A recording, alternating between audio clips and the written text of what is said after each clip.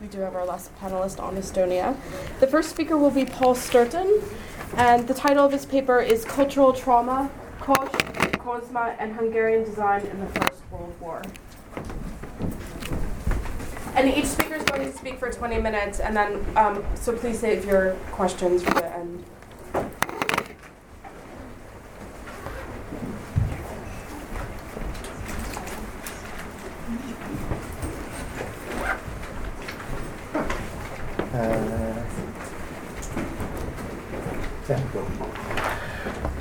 Right, well, what I'm going to speak about today is a phase in Central European design, which is generally marginalised, particularly domestic design, in the general histories of the period, and indeed is, in my view, grossly misrepresented in much of it. But to do so, I've only come to it recently from a different point of view, which is to see it through the lens of the First World War. Now, the First World War had a particular impact in Hungary. In a way, it had a particular impact in every country. But it was widely regarded as a national catastrophe on a level which is hardly comparable to any of the other combatant countries. And in that phase between 1918 and 1920, Hungary underwent the collapse of the imperial family and an abdication, the loss of the war, a bourgeois revolution, followed by a Soviet revolution, followed by an invasion by Romanian and French troops, followed by the imposition of a right-wing dictatorship which introduced a reign of terror for 2 years in which leftists, Jews and others were summarily executed. This was all in the space of roughly 18 months. The conclusion to this was the peace treaty which stripped Hungary of 2/3 of its territory and 2/3 of its population, and it shaped Hungarian and Central European politics for arguably until now. And I will be coming back to that in a moment. Now, it's this colossal event at the centre of Hungarian history and culture which I am increasingly coming to see as a very shaping influence on the culture, design and indeed all the visual arts. And what I'm going to be looking at in this is the work primarily of one designer, Lajos Kozma, and his friend and counterpart, Károly Kós. Now, many of you may have come across Kós, but Kozma is less well known. However, in Hungary, Kozma is, if not a household name, a very prominent figure. The annual principal prize for the outstanding student in the Academy of Applied Arts, when they were considering what the prize should be called, it was proposed it perhaps should be the Mahoy Nudge, known to most people in Britain and America as Maholy Nudge Prize. But it was decided to call this the Lajos Kozma Prize, since he was clearly a much more important designer. Now, Kozma begins his career like many of his generation who became known as the fiatalok, the young ones, firmly embedded in the traditions of vernacular revival. And on the left-hand side, correct, yes, you will see an example of his furniture from the phase just after he graduated from college in 1907, when he was working with Béla Lajta and a number of others. 15 years later, on the right-hand side, is the black lacquered cabinet, which is now in the Wolfsonian collection in Miami, and is probably the best example, certainly in America and I think in the English-speaking world, of this phase of Central European neo-Baroque, which I'm going to be tracing in this talk. If we look at the way in which Kós fits into this, both Kós and Kozma studied architecture and design in the Technical University in Budapest, graduated in the same year, and formed this group, as I say, known as the Young Ones, which very quickly moved to the centre of Hungarian design culture. Indeed, they were also immersed in the revival of vernacular traditions, above all looking to Transylvania, that region in eastern Hungary at that stage, which was felt to have an uncorrupted tradition of crafts which stretched back to the pre-Ottoman days, in other words, almost medieval culture. It's quite interesting that Kozma and Koch were also outstanding printmakers, and there was a constant dialogue in their work between not so much the making of furniture, but certainly the design of their furniture and interiors, and their printmaking and draftsmanship. You can see in these two examples here, the Kozma is on the left and the Koch on the right. This is an example really of the celebration of those village crafts that they believed were largely uncorrupted by either Ottoman or influence or indeed industrialization. On the right hand, these are both woodcuts, by the way. On the right hand side is one of a series called The Song of Attila, both looking to aspects of the Transylvanian crafts which were still alive in this period.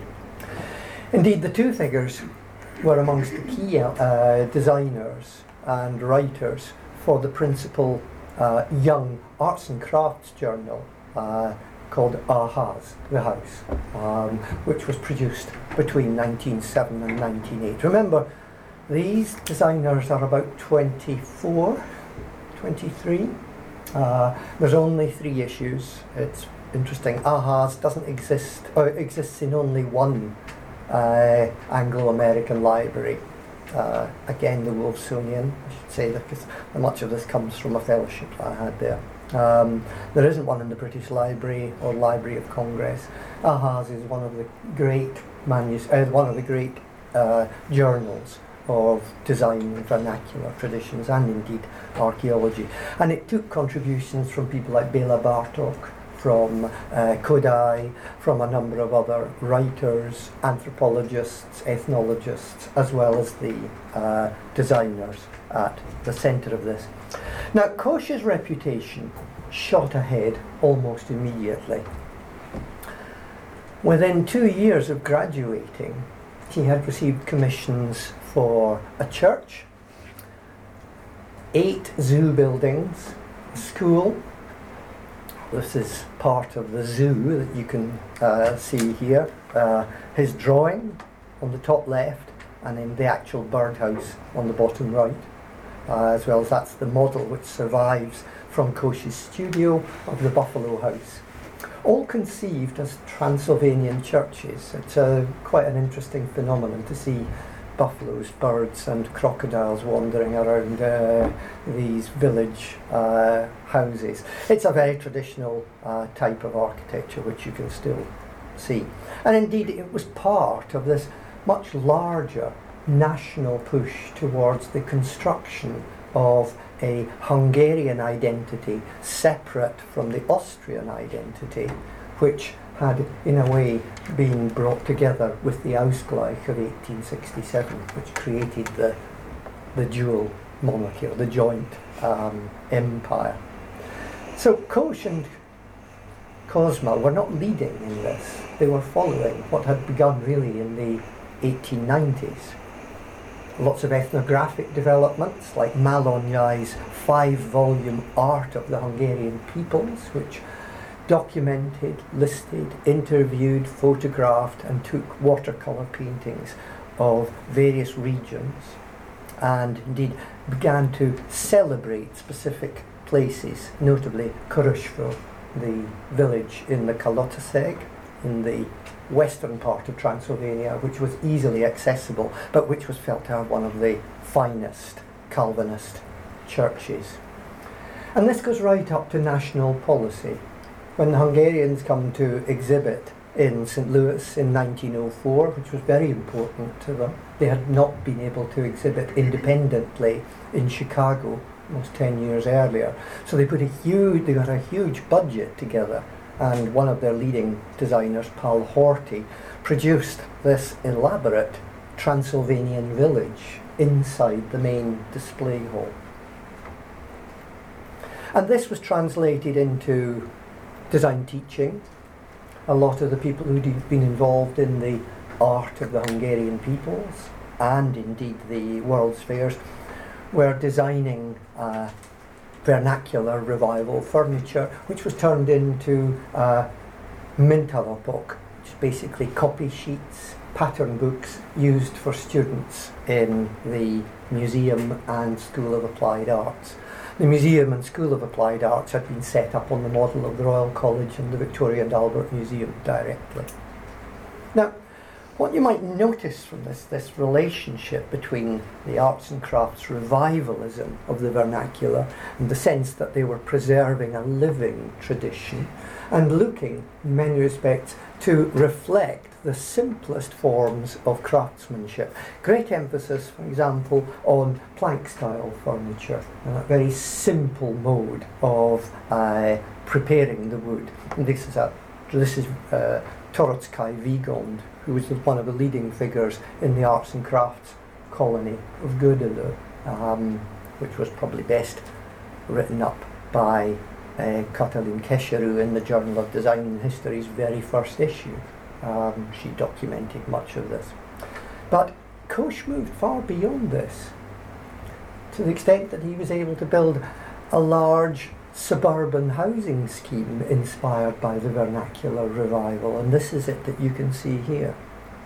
Vekerle, on the edge of Budapest. He's still only 26, and he has commission for roughly 400 houses and 15 public buildings.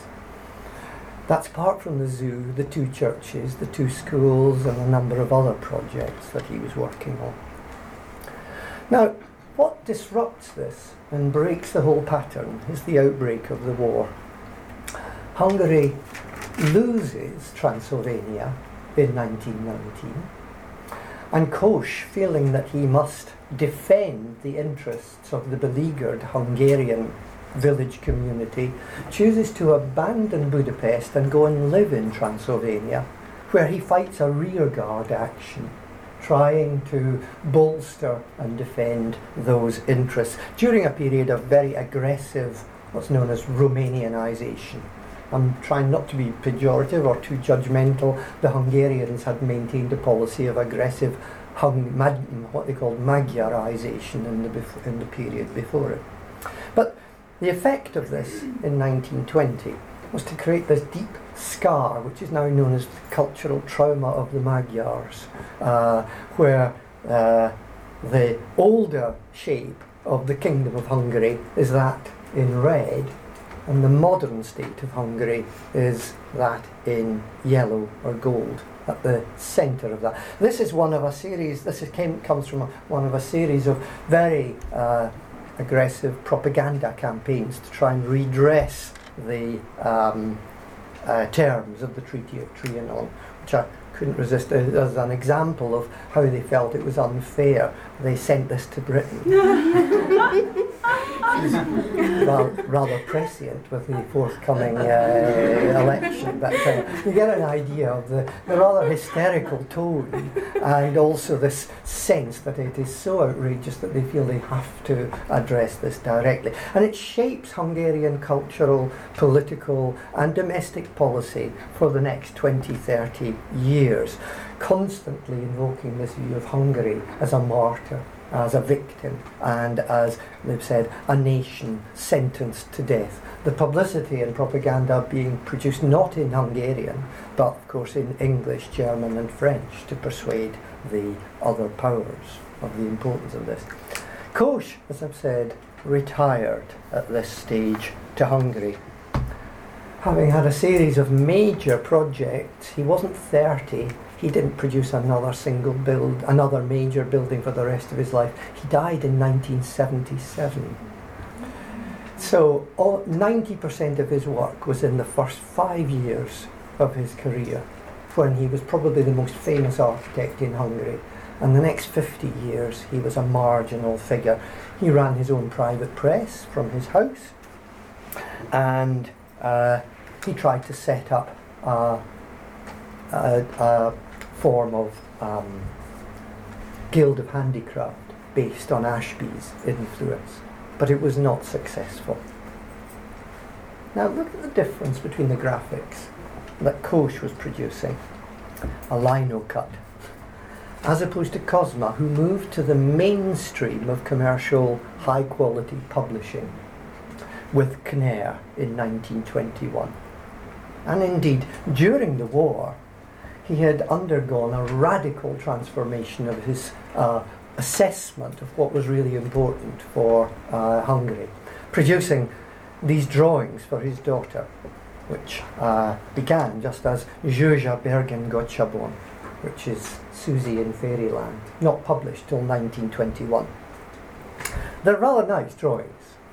This is them. But they look like fantasy drawings, except some of them get translated into furniture that is produced commercially, including the piece on the right. Now this might look rather ridiculous, but the transformation in Kozma's work was that he was moving away from a vernacular revival to one that looked to the neo-Baroque, the 18th century style that was felt to best exemplify the stable bourgeois gentry values that had been overrun by liberalism and the left in the 19th and early 20th century. It becomes, in effect, the style of the Christian right middle class, who had been instrumental in the success of the right-wing dictatorship. This is its original forms, a large-scale, rural, heavily decorated style. Now, this, giving it its new national characteristic, seemed to replace the vernacular, but it wasn't solely nationalistic Christian right form. It was also a form which was felt to be bound up with recent intellectual moves. Kozma gave a series of lectures in the Technical University during the Soviet Republic on style, which his lecture notes are largely based on the writings of Heinrich Wölfflin and Riegel, both of whom were beginning to write about the fact that the Renaissance was a preliminary stage to a more sophisticated style of volumetric and spatial identity, in other words, the Baroque, and rejecting the Ruskinian view that the earlier, more primitive styles were somehow correct. It's also international. The neo-Baroque of the 1920s was part of an international movement very different from Anglo-French tendencies, reflecting the new political and cultural allegiances in Central Europe, especially Austria and Germany, countries which had been kept at arm's length before the First World War were now the defeated allies who were essential to reconstruct their economies. So Austria and Germany were now part of a unit with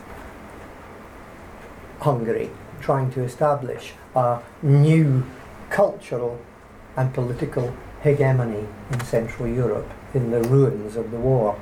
This is what Dagobert Peche was producing in 1920 for the Wiener Werkstätte. It's not at all like the pre-war material of Hoffmann and the other people associated with the secession. It's highly playful, it's very decorative. And if we look at some of Peche's work just before and after the war, it bears a strong relationship to the work that Kozma was producing. Could I just ask, has anyone seen work by Dagobert Peche? You have? But not everyone. Yeah. He is arguably the single most important Austrian furniture and interior designer of the interwar period, although he died relatively young. But I'm sure most people here have heard of Hoffmann. Just a small point. And this indeed reflected an international collaboration between Germany, Austria. Kozma's work was better known in these countries than it was in Hungary, primarily through the medium of Innendekoration, a journal which had begun as an arts and crafts and secessionist journal in the 1890s, but which by 1919 had moved over to the neo-Baroque. The cover, as you can see, and its decorative forms. It was Innendekoration, and indeed Alexander Koch's publishing house, who promoted the work of Peche and Kozma throughout the German and Hungarian-speaking lands of Central Europe. And indeed it was this style which, unlike the, similar to the earlier vernacular style, was now being taught in the College of Applied Arts. This is a drawing on the top by a student in the School of Applied Arts from 1923. And also it demonstrates that this approach to furniture design reflected that Wiener Werkstätte model.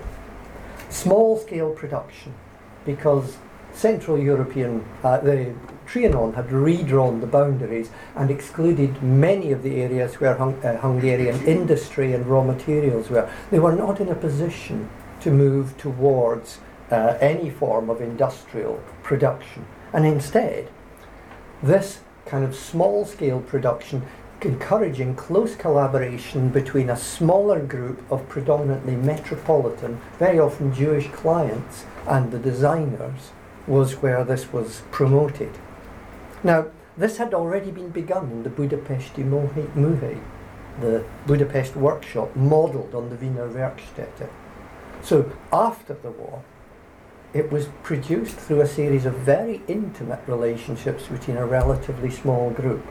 Now this is the bedroom suite for a lady, illustrated by Koch in 1924. And I've not been able to find where. They've said in that it was in Budapest, but most people think it was probably in Germany. You'll see how the neo-Baroque operates here.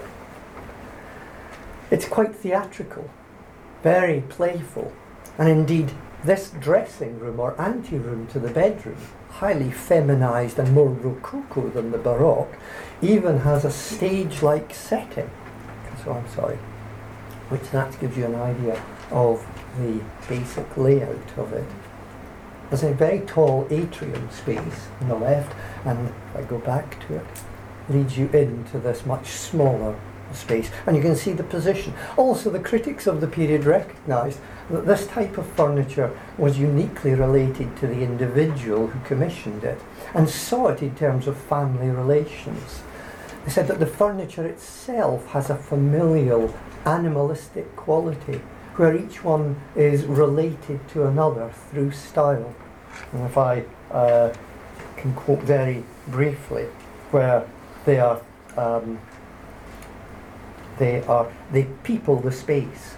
The critics drew on metaphors referring to family values and individualism, and I'm quoting, "In the apartment are distinctively shaped pieces of furniture in different colours, which look to us like animated figures. Just as close relatives bring fresh life into the family circle with their individual quirks of character, so the differences in the furniture introduce an elegant vitality to the unity of the room. A red sofa was grouped together with its younger brother, a blue armchair." Now, this does not last for very long. However, it feeds directly into a high mat style, using the folk elements of it in southern Germany, which is ultimately written up by many German and English-speaking scholars as the roots of the folkish style that translates into what's known loosely as a Nazi style, which is not the case. It's a simplification. And so what I wanted to indicate with this and this final work is just to point out that the Neo-Baroque was perhaps short-lived, but the historiography of it has been completely suppressed in favour of a view that somehow it's an interruption before we get on to the real business of modernism. In fact, it carries on right through into the 1940s when it is killed off and it finds manifestations in a series of forms and in a series of journals that are rarely used by design historians or architectural historians. Thank you.